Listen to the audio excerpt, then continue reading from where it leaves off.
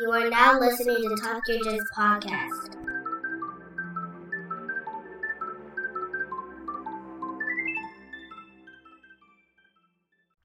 Hello and welcome to Talk Yo Jits Podcast. This podcast is, as the name implies, all about jiu-jitsu. I'm your host, Lamar Smith, and today's guest is a blue belt who trains at American Top Team Coconut Creek, located in Coconut Creek, California. Ladies and gentlemen, Joseph McFarlane. Hey, thank you so much for the intro. Lamar, that's Coconut Creek, South Florida. Oh, excuse me. Coconut Creek, South Florida. My apologies. My apologies. I think when you hear coconuts, automatically you think of palm trees and Beverly Hills sea breeze. Yeah. But we actually have that down here too. Oh, okay. Well, yeah, my apologies. Not California. It's not California. It's all right, man. Hey, thanks for having me on the show. Man, I appreciate it, man. I appreciate you taking the time out to do this episode with me. Oh, it's my pleasure. I'd love to talk about my journey, and I know it's all things jiu-jitsu, but quite honestly, it's been a multifaceted catalyst that has led me back into jiu-jitsu after all these years. Oh, nice. Well, man, look, the floor is yours, man. Go ahead and take us down that road. Awesome, man. So here's what I like to start off by saying this.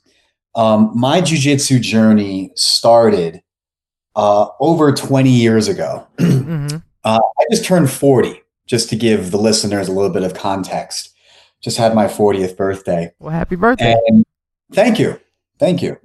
And when I was about 19, mm-hmm. I had just finished high school, and I was not sure which direction I was going to go in my life at the time.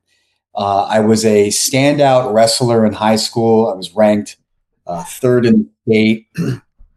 And my grades weren't good enough to go to college, even though, I had been eyeballing several schools specific for their wrestling programs, but I just didn't have the grades. Mm-hmm. And so I ended up going to the Navy. And while I was in the Navy, I tried out for the United States Navy SEALs. Due to a turn of events, as it would seem, my eyesight was not good enough. And I ended up getting kicked out of the Navy completely for what the military calls erroneous entry and a medical discharge. Oh, wow. So that was kind of strange too. So my mom says is that, it's always God's plan, and it probably just wasn't his plan for me to go that direction. Mm-hmm. When I came home from the Navy, again, I was kind of there, not knowing what I was going to do with my life, being 19, 20 years old at the time. But I was a tough wrestler. And once again, my grades weren't good enough to get into school. But a local tough guy actually recruited me to his Brazilian Jiu-Jitsu club, which at the time, this is 20 years ago, was at a local gym. Mm-hmm. And so I walked in with my head up and my chest out, and I was proud and I was cocky and arrogant, like most 19, 20-year-olds. And, wrestlers, right? Right. And I went in there and I did pretty well, considering that I had never known anything about jiu-jitsu other than what I had seen on the earliest UFCs when Royce Gracie was fighting. Uh-huh. But once the fight went to the ground, I was quickly subdued in a world of different submissions. Now, quite honestly, back then, and 20 years ago, the jiu-jitsu game was limited in terms of how many different moves there were. Yeah. So it was a triangle choke or a Kimura lock, or an arm bar. Usually was usually the move that I fell victim to. And very quickly I realized, wow, I'm not so tough, at least not as tough as I thought I was. And as a result, I said, I have to learn this craft. I must. Mm-hmm. It was an injury to my ego, because up until that moment, I was ranked third in the state. Up until that moment, I wanted to be a Navy SEAL.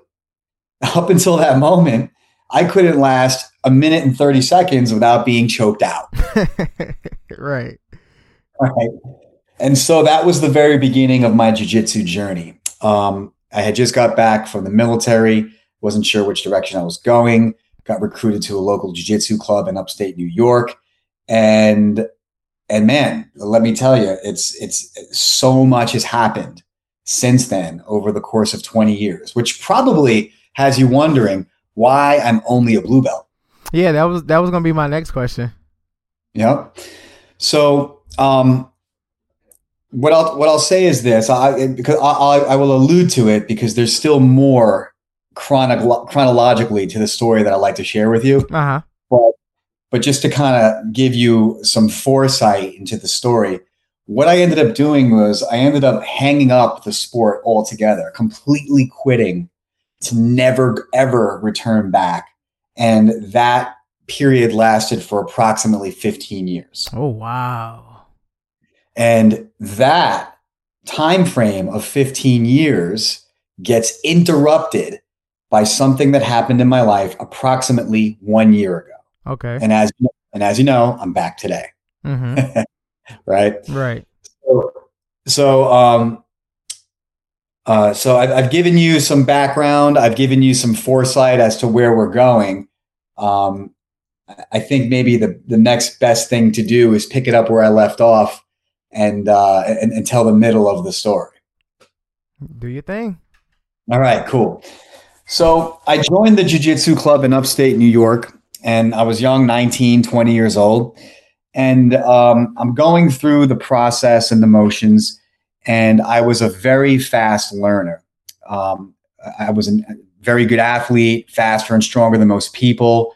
I was in a smaller weight class. Back then, I believe it was 140 pounds. So just lightning quick and just full of piss and vinegar is what people would say, right? And, it wasn't before long that I started dominating a lot of guys in the room. And my coach, who was a real hard ass, encouraged me to start getting into competition. Now, back then, competitions were sketch. Yeah. Super sketch. The back then, the most legitimate competitions were Naga, which is still around today. Mm-hmm. And the only other really legit competitions back then, I'm thinking a ways back now. I'm trying to draw from memory here. But I believe they had like Grappler's Quest, Abu Dhabi was obviously legit. And they had like Mundials, which were in Brazil.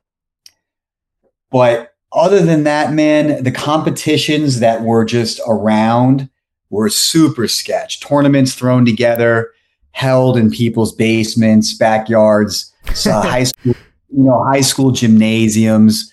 Local clubs would come together and, they'd have like a mock weigh-in, total like underground type stuff.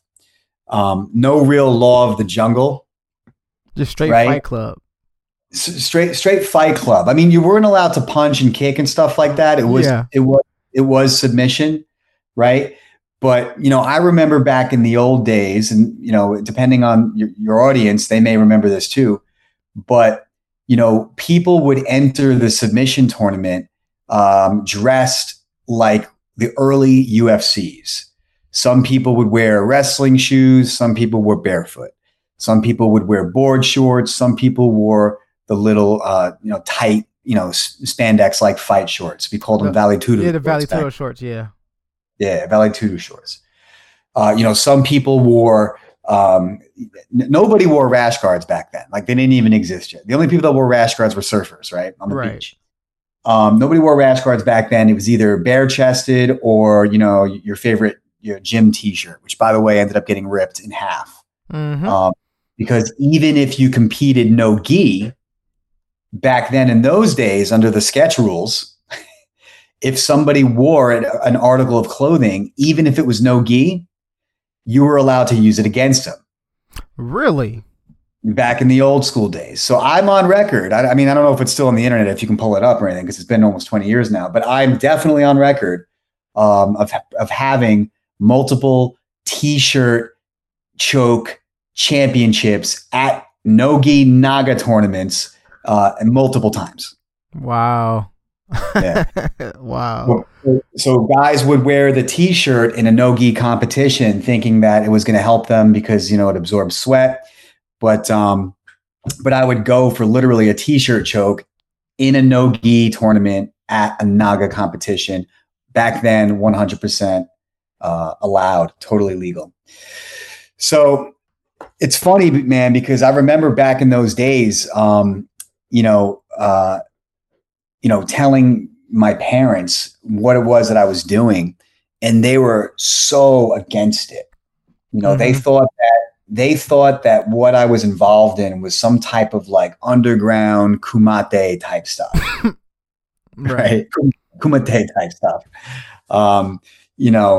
where no holds barred. Which, by the way, that term was also used back in the day too. Yeah, Valley Tudo was no holds barred. Yep. Valley Tudo, no holds barred. Eventually, they called what they now call MMA. They called full contact fighting, and eventually evolved into MMA. That's like the more, I guess, marketable term. Right. So I did that for years. I excelled very quickly. I entered tournaments. I won multiple tournaments. And a lot of it had to do with my athleticism. A lot of it had to do with my very strong wrestling background. And I don't want to give the listeners the wrong impression when I say this, but back in the day, I used to enter into expert, advanced divisions, black belt divisions. And, I would compete. I would do well. I would end up in the finals. I never won a tournament in the black belt division, but I did end up in the finals in the black belt division as a white belt, and against a legitimate Renzo Gracie black belt. I won't say his name out of respect, but I did get beaten by that person. And I remember that the overall consensus from my coaches, from my team, and then from the tournament promoters were that that I was really something special, and that I should continue pursuing this possibly as a career. Definitely. Yeah. So right around, I don't know, I think I must have been around, I got to do the math, but I think right around 20 or 21 years old, I started fighting MMA. So again, back then, Naga in the Northeast was and still is a very prominent mid-level and maybe even some cases top tier level combat organization. So they not only did they have jiu-jitsu tournaments, but they also had MMA tournaments or MMA cards. Mm-hmm. So I started fighting MMA, started actively training to do that. I had some very good success in that. And I diligently pursued a career as a professional fighter in MMA. And probably the biggest event that I had was in 2003, Reality Fighting 5, Atlantic City, New Jersey, Boardwalk Hall, title fight against the then champion. I was the challenger, and I will say his name, and I have much respect for him. His name is Nick Catone, if anybody wants to look it up. Okay. Nick Catone. So Nick and he was the champion, I was the challenger. We fought to a draw. And right around that same time, I met Ken Shamrock. And right around that same time, I was 21 years old, and I decided that I wanted to move to Florida to train with American Top Team. Okay. So boarded a plane, got off, landed in Fort Lauderdale in February. It was 75 degrees out. Saw beautiful palm trees, saw red Ferraris, and I saw pretty Latino women. And I said, wow, I arrived at 21 years old. And I am here. I'm here. Exactly. And so I was very fortunate. I had a family member, a cousin of mine, that let me stay with him for free until I got my feet, on the ground. Mm-hmm. I sought out the gym, found the gym. Back then, 20 years ago, they were founded in, well, they have much earlier beginnings, not in Coconut Creek. The earliest beginnings were actually in Miami, then they went to Boca, then they ended up in Coconut Creek where they are today. But when I arrived there, they were already in Coconut Creek. And went to the gym, walked in. I had no idea who I was looking for or talking to. This is back in the day before we had iPhones. Everybody had flip phones, Motorola Razors and stuff like that. Mm-hmm. Right? So, you would, look up where you were going on the internet, and then you'd write the address down, and you'd print out the directions, and you'd look at the directions as you drove in your car to find the place. Good old MapQuest. Exactly. Right. That's what it was.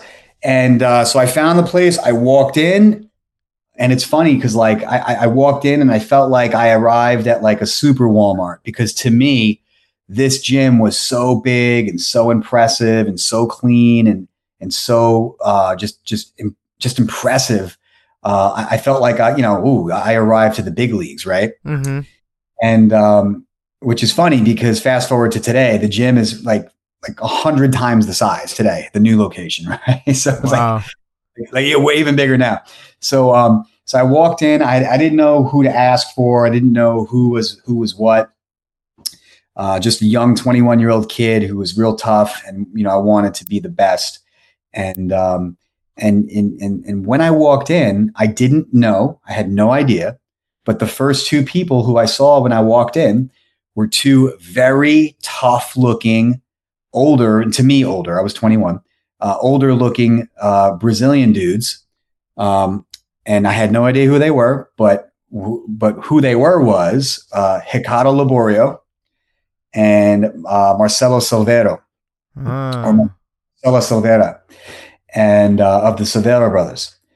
And you might know Marcelo from his big brother Conan Silveira.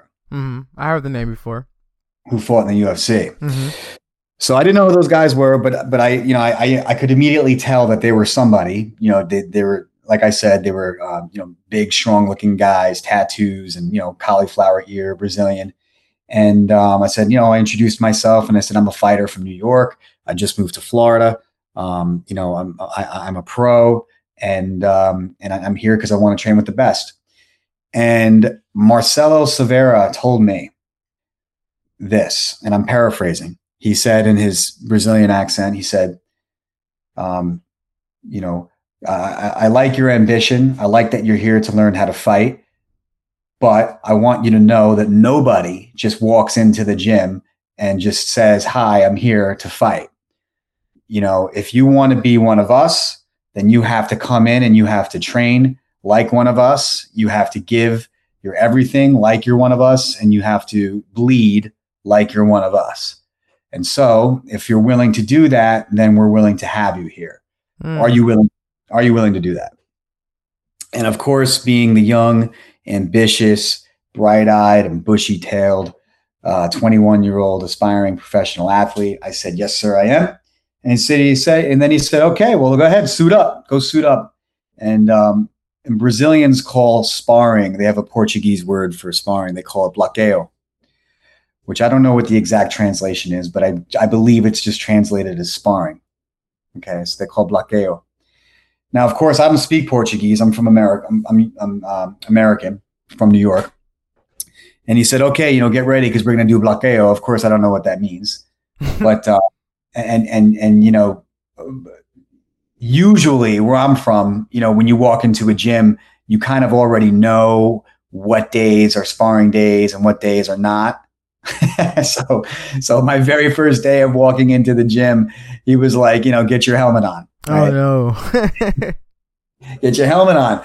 So you're brand new, you don't even know where the locker room is. Right. So right. You kind of just walk in, and back in those days, it's completely changed now. It's completely integrated, and everyone's really cool. But back in those days, I remember it being very segregated. And what I mean by that is, there were really two groups of people in that gym, the Brazilians and then the people who were not Brazilian. Right. Right. So the Brazilians kind of stuck together, and they were very cool and they were very friendly and very nice, but there was a language barrier for sure. Mm-hmm. Right. A lot of these guys had just come here from Brazil and they were still learning English. And then there were a bunch of other dudes who were not Brazilian, like me, who don't speak a lick of Portuguese, but they're there to train. So everyone was cool, but I definitely recognize that, the white guys would hang out over here and the Brazilians kind of hang out over there. And then that's just kind of how it was. Right. So we go in there, I put the headgear on. Most of the practice is in Portuguese. That was new to me. That was strange. It's funny because back then we had Google, but it wasn't like the Google how everyone has it today. Mm-hmm. Right? Where you can type anything into your computer or your phone and you can find images, information, within a quarter of a second. Right. So I get paired up with a couple of Brazilian dudes who are about my size, 145 pounds, in that area. I don't know who they are.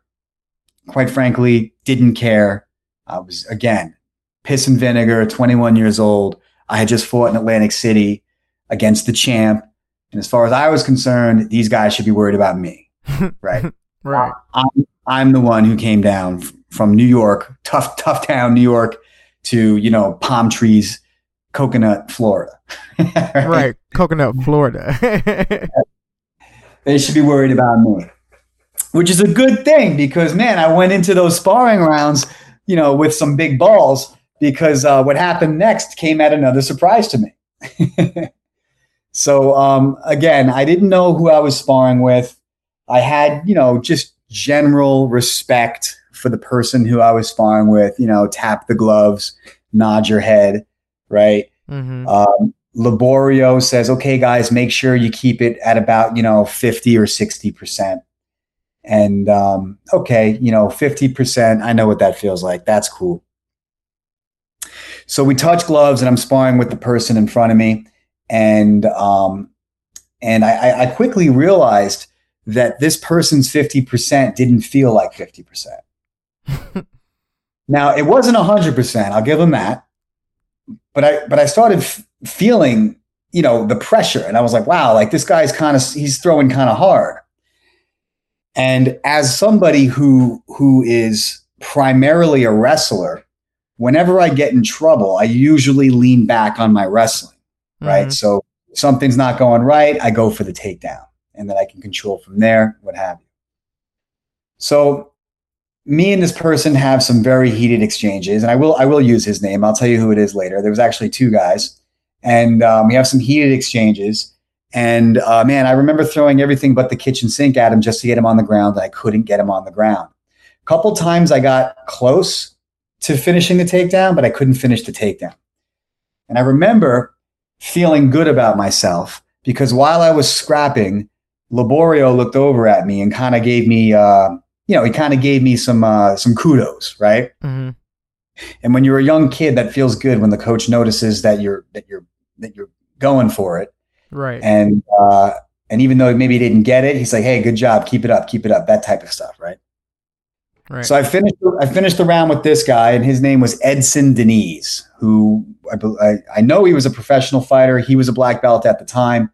I don't remember if he fought in the UFC. I know he fought in some other big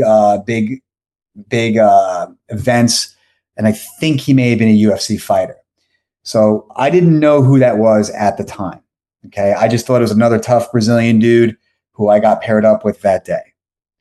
Well, later on that day, I'm sitting down and they're cycling guys in and out. I get paired up with another guy, and the coach says to us, hey, 50%, right?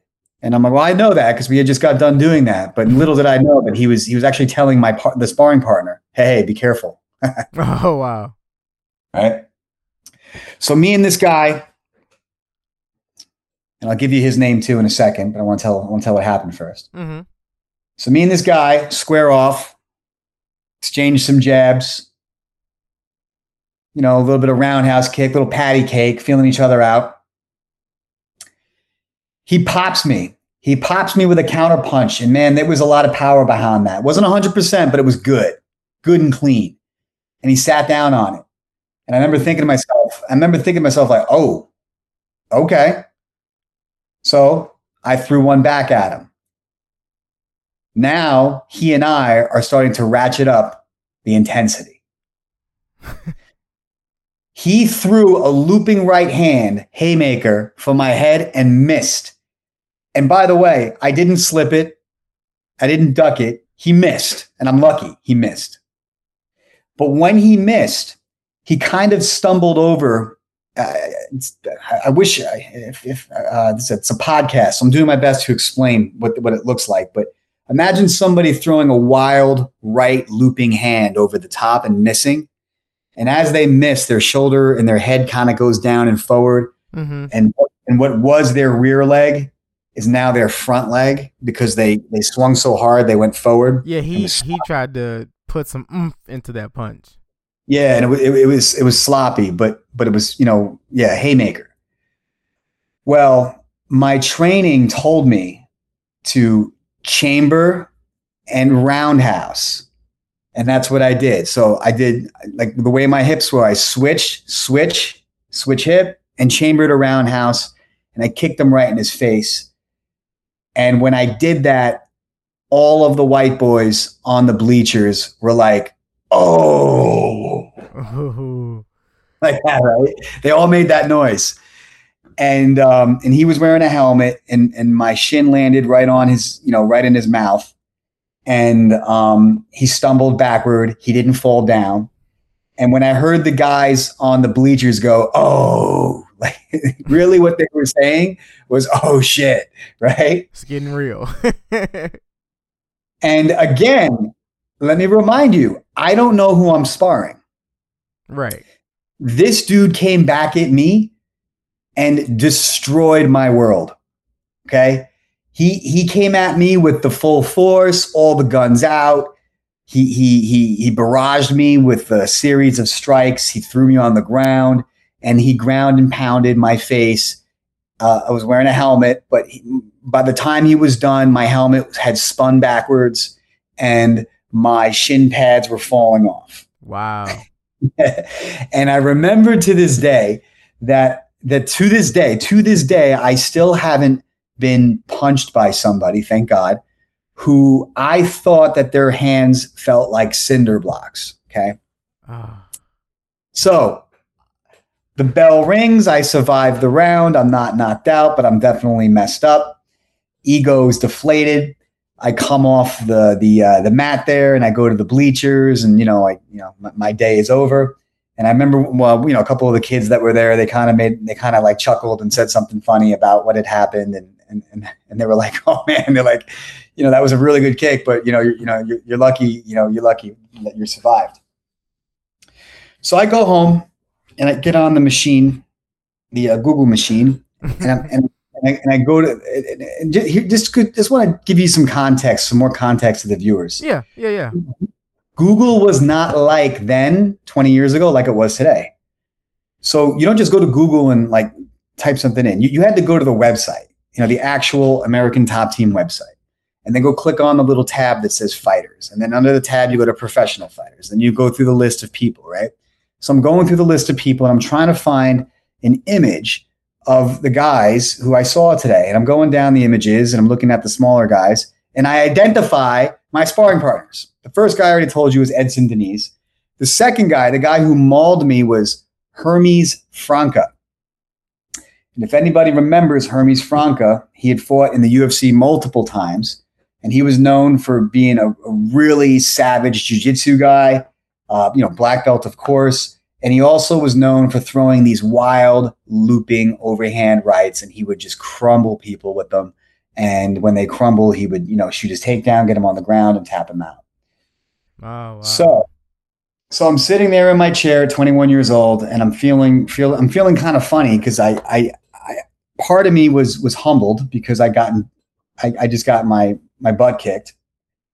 And the other part of me was feeling kind of good though, because I'm like, wow, these are like top dudes from Brazil. Right. And I'm like, I'm on the right track here. I'm on the right track. So I continued training with American Top Team for about another year. And 21 years old, living in South Florida, I quickly made bad decisions and I got caught up in the nightclub and nightlife lifestyle. Oh. A lot of people down here, they come down here, especially when they're 21 years old. They're young, they're impressionable, they're stupid, and they make bad decisions. And that's what I did. So I was never, never like a drug addict or an alcoholic or any of that stuff. But I definitely drank a lot. I chased women a lot. And I hung out in the party scene. And I remember saying to whenever I ran into the guys from the club, they would say, hey, my nickname is Bambino. The Brazilians call me Bambino, which means kind of like because I look very young. When I was young, I looked young, and now that I'm older, I still look young. So they call me Bambino, which kind of means like baby face or baby. Okay. So they say, Bambino, how come we don't see you around anymore? And I would respond by saying, hey man, I'd rather just be on the beach drinking a margarita than at the gym, putting in the hard work. And then that was the beginning of what I thought was the end for me. I had let it go, completely stopped training for about 1 year. Okay. I forget what happened, but somebody had called me and they were like, yo, man, Florida Open Jiu-Jitsu grappling tournament. Do you want to enter? And I was like, why? And I'm cocky and I'm stupid. I'm like, why? So I can go in there and so I can clean up. And he was like, man, you won't clean up. I'm like, you don't think I will? I will. So my out of shape, nightclub rave self decided to enter the Florida Open in, I think, 2006. Okay. And I entered the Florida Open. It was a no-gi tournament. I don't remember exactly how the brackets went, but what I do remember is the most important part of this segment of the story. When I got to the finals, and this is crazy, by the way, I'm about to tell you. When I got to the finals of that tournament at the Florida Open, I, once again, had no idea who my opponent was. My coach, at the time, he wasn't my coach. He was a friend of mine. And at the time, he was a blue belt, like how I was, still a blue belt. Today, that person who I'm talking about, who coached me in my corner, today, he's a black belt. He said to me, holy crap, Joe, do you know who that is? And I'm like, no. And quite frankly, I didn't care. I didn't care. He's like, dude, that's George Masvidal. You need to be really careful because he likes to do leg locks and heel hooks. Wow. So, Masvidal. Now, back then, and you guys, and people can look it up, back then, Masvidal was only 145 pounds. Mm-hmm. Or 145, 155, somewhere in there, right? In 2006. He grew. He's big. He's way bigger now, right? And I didn't care who it was. So me and Masvidal went, and forgive me, I don't remember all the rules of this particular tournament, but we went like all 2 or all 3 periods or however they broke up the time clock, I forget. But we went the full distance, going back and forth in a heated battle that ended up end of regulation time, 0-0, no score. And the entire gymnasium, it was in a high school gymnasium somewhere down in Miami, was surrounding our mat, watching our match. Everybody knows who George is. Everyone, because he's the kid from Miami. Yep. And at the time, he was the up and coming MMA fighter from FFA, which is Freestyle Fighting Academy in Miami. And, half of he had like 100 people there from his club. Right. And I'm there and I have one person in my corner. Because once again, not only am I a year out from not training because I just decided that I wanted to quit and I was just there to compete that day to show people what I had. But here I am in the finals against what would be the Jorge Masvidal today, as you guys all know it. Right. So we get to, back then, under this particular tournament rule set, they had an overtime. And so we go to overtime 0-0. And forgive me, I don't remember how the rules were supposed to go. I think it might have been like first takedown wins or, first near submission wins or something like that. Anyways, long and short of it, we end up in a scramble and he ends up leg locking me and I had to tap. So I tapped. And I lost to George Masvidal in 2006 in a Miami Jiu-Jitsu Grappling Open. This next part, I'm wondering if I should leave out or not, because if I ever run into George, I live in Coconut Creek and I know he trains in Coconut Creek. I don't want him to slap me. I mean, it'd be pretty surprising if he just hears his podcast and his name pops up. So yeah, go ahead and tell it. All right, George, listen, if you end up listening to this podcast, nothing but love, man, nothing but love. All right. So listen, so the tournament, so the match is over. I lost, he wins fair and square. I come off the mat and I'm standing in the concession line to buy like a Gatorade or something like that. Mm-hmm. And he walks over to me. Right. And remember now, 2006. So how old are we? I don't know. I think we're like 25 years old, both of us. Right. And I think he's younger than me. So he's probably like 23. And he walks over to me and he goes, "Hey man," he's like, he's very polite. He goes, "Hey man," he's like, "Where are you from?" And I'm like, "Oh, I'm from Boca, blah, blah, blah." And he's like, "Oh," he's like, "Where you train?" And I'm so arrogant that I'm like, "Man, I don't even train, dude. I don't train anywhere. I used to train a top team, but like I haven't trained in years, man." And he was like, "Oh, okay." He's like, "Cool." He's like, "Do you fight? Are you gonna fight?" And I'm like, "Yeah, I used to fight MMA. I'm thinking about maybe coming back, maybe not." He's like, "Oh, what weight you at? What weight you at?" And I'm like, 145. I think they called it flyweight at the time. Mm-hmm. And he was it was funny because he was kind of feeling me out. You know what I mean? He wanted to kind of like inquire about, who is this tough kid that I just had to scrap with? And right. Am I going to see him again? Maybe in a local fight. Right. Mm-hmm. Cause back then he was fighting in the local gigs and what have you. So he might not even remember that after all the success he's had and all the money he's made. But I remember that. And there's an old saying amongst combat athletes, we don't always remember all of the wins we have, especially if we've had a lot of them. But one thing that combat athletes do remember is their painful losses because they're memorable, because they're usually ones that cause, the most pain and the ones that you dwell on and replay in your head over and over again. Right. So I remember almost every loss that I've had, right? Because you replay it, you recalculate, you think what you woulda, coulda, shoulda, and how you're not going to do that and how you're going to fix it. Mm-hmm. So that was 2006. And from 2006 all the way up to 2021 is what I meant to say. 2021. Mm-hmm. This time last year, I did no jiu-jitsu, no MMA. I became a husband. First I became a Christian. God saved me. Nice. And when that happened, everything changed. Right.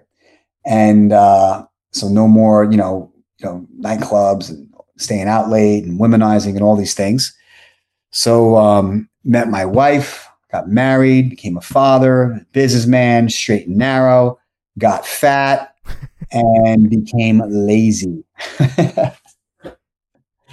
And did that all the way for the next, I don't know if my math is correct. I did that for about 15 years. About 15. Man. Just hung it up. I had no desire to go back. I felt like it was something, jiu-jitsu and fighting in general. I felt like it was something that was so far behind me. I felt like it's something that you do kind of like when you're a kid, because that's what kids do, because you have time. And, as an adult, you really don't have that kind of time anymore. Yeah. And not only that, but bro, for the first time ever, I'll say this to the public. Some of my friends, very few, like maybe 5, if that, some of them stuck with it. And when I saw them getting promoted, years later, 5, 6 years later, getting their black belts, I just got discouraged. And I thought to myself, man, like, me and him were blue belts together. Now he's a black belt. I'm just never going to get that. Forget it. Whatever. So I just said, you know what? This is not for me anymore. We're done. I hung it up. Which brings me to the back end leading up into the present moment of my jiu-jitsu story. Ready? Mm-hmm. All right. So about a year ago, and I'll tell you exactly when it was, because I have a counter on my phone, a special counter, a clock that counts how many days that I've been doing jiu-jitsu without fail. And I'm not talking about taking a day off. I mean, like consistently training jiu-jitsu. Everybody takes days off. Mm-hmm. It's been 442 days. So over a year. Right. Oh, okay. Okay. So I've been training now over a year. So what's that? Like a year and about 100 days, something like that. So about a year and a half ago, on my 39th birthday, I went to the doctor's office, and the doctor came back and he checked my blood pressure and he says, whoa, he says, that's all jacked up. And then, he checked my weight. My weight was all jacked up. And then he told me that if I didn't modify some of my life choices and diet and things like that, that the conversation that we were going to have this time next year was going to be a lot different. And then he pretty much read me a long list of things that could happen. I'm not a medical person, so I don't remember all the terms, but the high blood pressure, the hypertension, the diabetes, and all these things, right? Right. So I remember thinking to myself, what the hell? Shoot. I mean, you've been listening to me talk now for a couple of minutes, but it feels like only yesterday that I was that top athlete. Mm-hmm. Now the doctor's reading me the riot act. What happened to Joe McFarlane? Right. The tough, fast guy that can bang with black belts in an open division. What happened? And so I went home realizing that, a change probably had to happen. And, I remember right around that time too, we went on vacation and I was at the beach with my youngest daughter, and my wife snapped a photo of me playing with her in the sand. And in that photo, I can see my gut hanging over my, my bathing suit. Mm-hmm. And sometimes you don't realize it, but like someone takes a photo and you look at the photo and you look at yourself and you're like, wow, like I'm like my body's changed. Like I'm a whale. Right. Like, and I just remember looking between what the doctor said and looking at the photo and my arms were skinny and my chest was skinny, my belly was getting fat and just getting out of shape. Right. And I realized that my body, the way my body looked, I was becoming like what I always thought that I never would look like. Mm-hmm. Because I always thought that I had stock in the athleticism game. Right. Mm-hmm. I was barbecuing at my house one day. My daughter had a water gun. She sprayed some water on the tile floor. I didn't see it. I was going fast. I slipped on the tile floor and blew out my knee. Oh, no. And the knee injury was the final straw. I remember thinking to myself, like, wow, I'm not even 40 and I have bad knee, won't be able to walk right. I'm getting old man injuries, all this negativity. Right. So I made a decision. I said, you know what? Here's what I'm going to do. I'm going to rehab this knee and I'm going to go back to exercising for the purpose of not being decrepit physically so I can play with my daughter who is now 5 years old. Mm-hmm. And so I could have, God willing, a longer life. Yes. Because the doctor's telling me, hey man, your blood pressure's jacked, hypertension's jacked, and blah, blah, blah. I sell real estate in South Florida. It's a very stressful job. Plus, I'm an extremely hard worker. I'm a workaholic. So, and not only that, but in my life now at 40 years old, I've been around long enough to see some of my friends pass away, which is very sad. Things that are outside of our control, different reasons for passing. Everyone has, some of these people had different things happen, but I've been around now long enough to see some people pass away from, like a heart attack and things like that. Right. Yeah. And I remember thinking to myself, like, man, this is going to be me if I don't make some changes. Yeah. So I sat there in my office with a yellow pad and paper, and I wrote down on the yellow pad and paper inevitably what I knew was going to be true. I just had to write it out in front of me just so I can see it with my own eyes. Right.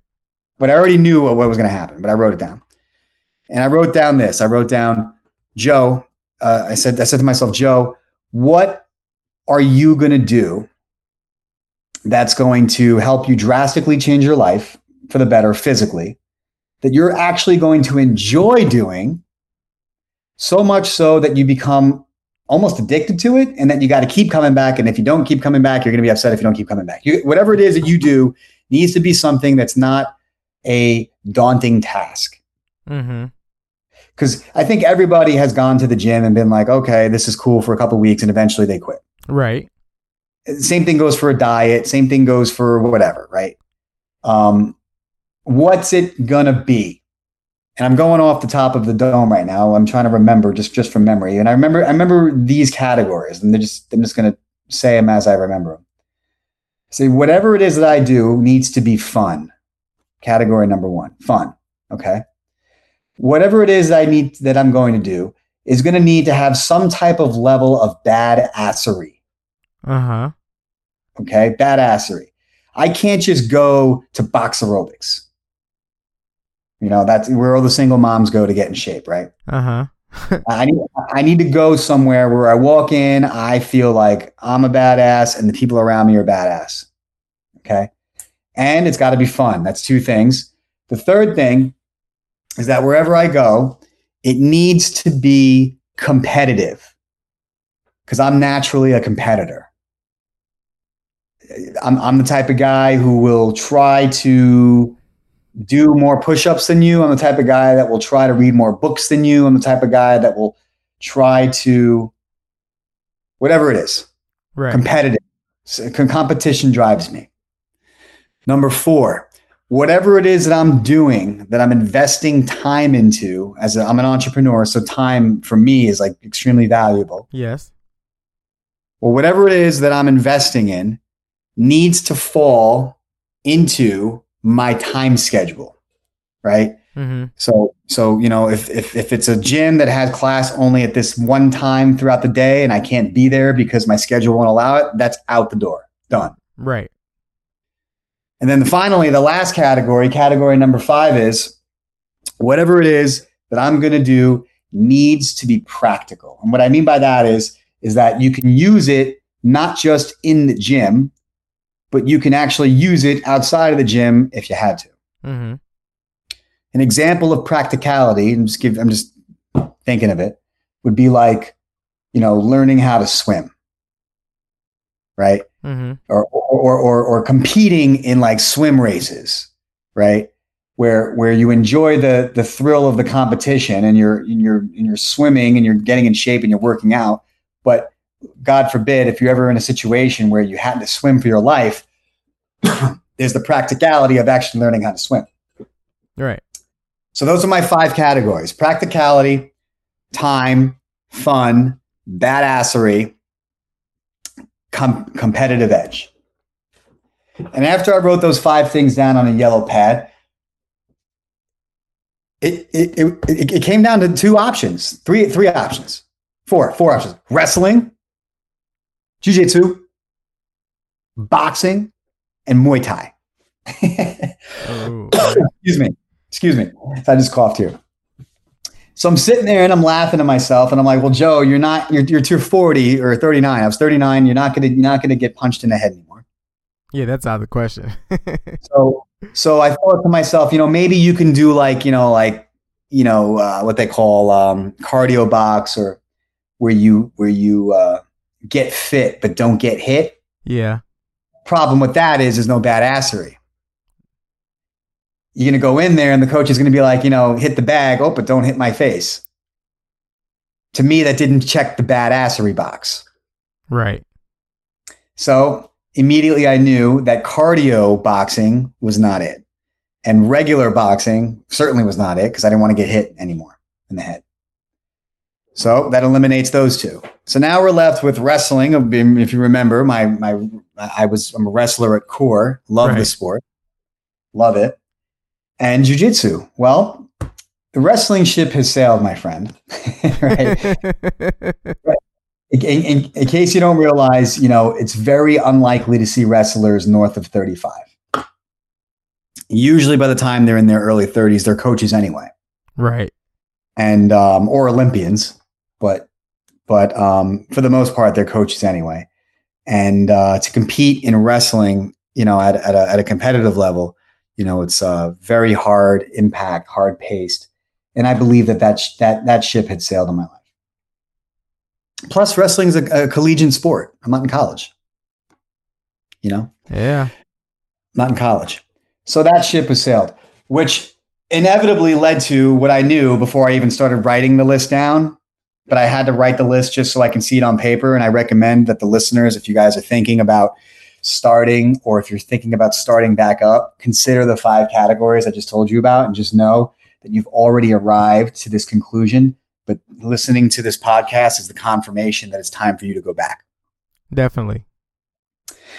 So lucky for me, I don't live in the boondocks. I live in Coconut Creek, Florida, which is home to one of the biggest, baddest MMA and jiu-jitsu fight clubs in the world, American Top Team. And right around that time, unfortunately, COVID was happening. So I want to sign up. I finally muster up the balls to go and do it. And you can't because everything's shut down because of COVID. Yeah. Well, that sucks, doesn't it? Not only that, but the main headquarters where all of these famous fighters train eventually got closed off from the public and was reserved for only the professional fighters. So that kind of, at the time, I didn't know any better, but at the time it kind of deflated my ambition. I'm like, oh shoot, I was really anxious to go back to go and train at the location of where the big leaguers are. Even though I was no longer a big leaguer. I just wanted to kind of be around it because of the badassery. Well, fortunately, in the wake of COVID, what happened is some of the head coaches kind of broke off and started their own little satellite locations. Mm-hmm. And down the street from Coconut Creek was Coral Springs, American Top Team location. Went in, signed up. Told my now coach, who's the owner of that school, Coach Bruno, the entire story that I just told you right now. And he was like, okay, cool. I'll see you, tomorrow. Great. So I show up for my first class in 15 years. And while we're doing the stretching exercise, I'm panting very heavily because I'm so out of shape. I barely made it through the warm-up. And during the warm-ups, we do like break falls. You know what a break fall is, right? Yes, sir. Okay, yeah. So I realize that you do this. Sorry. No, it's okay. The people listening, break falls is when you practice. It's like a backwards roll, and what you're doing is you're just practicing falling down. You're practicing falling on your butt. Yeah. And I hadn't done a break fall in 15 years, so when I did a break fall, I landed right on my tailbone and bruised my tailbone. And I hurt so I'm sitting there holding my ass, and I'm going, I hurt my ass, and he's kind of chuckling. And he's such a sweetheart. He wasn't laughing at me. He was kind of just, I think he was just kind of doing that, like trying to make me feel better about, being new. But I didn't come back the second or third or fourth day because my butt bone hurt so bad. Ooh. And my coach thought that I quit. He thought that I quit. He thought I was one of those guys that came into the gym and talked about how I was this badass who fought Jorge Masvidal. And then disappear. then I quit the first day because I hurt my butt. So the honest truth is I really did hurt my butt, and it was bad. And I was just so out of shape that my tailbone had not seen anything but a computer chair for 15 years. Oh man. So once I got around that, I started training 3 days a week. Got through the initial shock of soreness, got through the initial shock of arthritis and tendonitis, which is something that you don't get in your 20s, that you do get in your late 30s. So for the first time in my life, I felt my forearms and biceps like they were on fire. Mm-hmm. So it was a combination of me being out of shape and me being older and me gripping and fighting too hard when you don't have to do that. Yeah. And over the course of the next 6 months or so, I like how when I was 20, I picked it up real fast. Muscle memory kicked in, and I was allowed to be able to compete in the men's blue belt master divisions at Jiu-Jitsu World League and IBJJF tournaments. Nice. I won Miami Open, Orlando Open, Pan American Games champion, and I competed at IBJJF World Championships Blue Master in Vegas I think it was 2 months ago. And unfortunately, I did not place in that tournament. I ended up losing to the guy who took second place. I mean, so that's definitely a high level of badassery, man. I'm back, baby. You're back. You're back I'm like back. You never left. And so in closing to my story, even though the story's not over, we're just getting started, right? Oh yeah, we're just getting started. But in the arrival to our current destination, current event, I've lost, I believe, 25 or 30 pounds. Beautiful. Yeah, I've lost 30 pounds. Most of it came from off of my waist. Mm-hmm. Six pack is back. Chest and shoulders look good. Best shape of my life. Plus, you get a couple of bonus points for being 40 because people, when you're 21 and you're a competitive athlete, you're supposed to be in shape. Yeah, you're supposed to be. You're supposed to be lean and mean and ripped and everything, right? So at 40, when you're looking, lean and mean and ripped, you get bonus points, right? So I got those bonus kudos points. And now I'm headed towards IBJJF Master Blue No-Gi World Championships in 3 weeks. Wow. I have a shot to win. I intend to. I'm in a training camp right now. Training camp is Monday, Tuesday, Wednesday, Thursday. Well, I'm sorry. Then I'll back that up. Training camp is Tuesday, Wednesday, Thursday, Friday, Saturday, 5 days a week. Sometimes I drop it down to 4 if my body needs it. Well, just a little bit. Yeah. I definitely take 2 days off for recovery, but when I'm in an intense training camp for a tournament like this one, I again at 40, sometimes I keep it high throttle at 5. Sometimes I'll drop it down to 4. But what's really important is this. In my training camp, there are 5 other people who I'm sparring with every day, 3 of which are returning world champions. All 3 of them, 3 of which are returning world champions. 2 of them are purple belts. 1 of them is a black belt. And then my other 2 sparring partners, one of them is a Division I wrestler, and the other one is they're a professional fighter. They're a professional MMA fighter. I don't know what their jiu-jitsu record is. So this is a special training camp that I'm in. It's a focus group. I have tremendous respect for these people.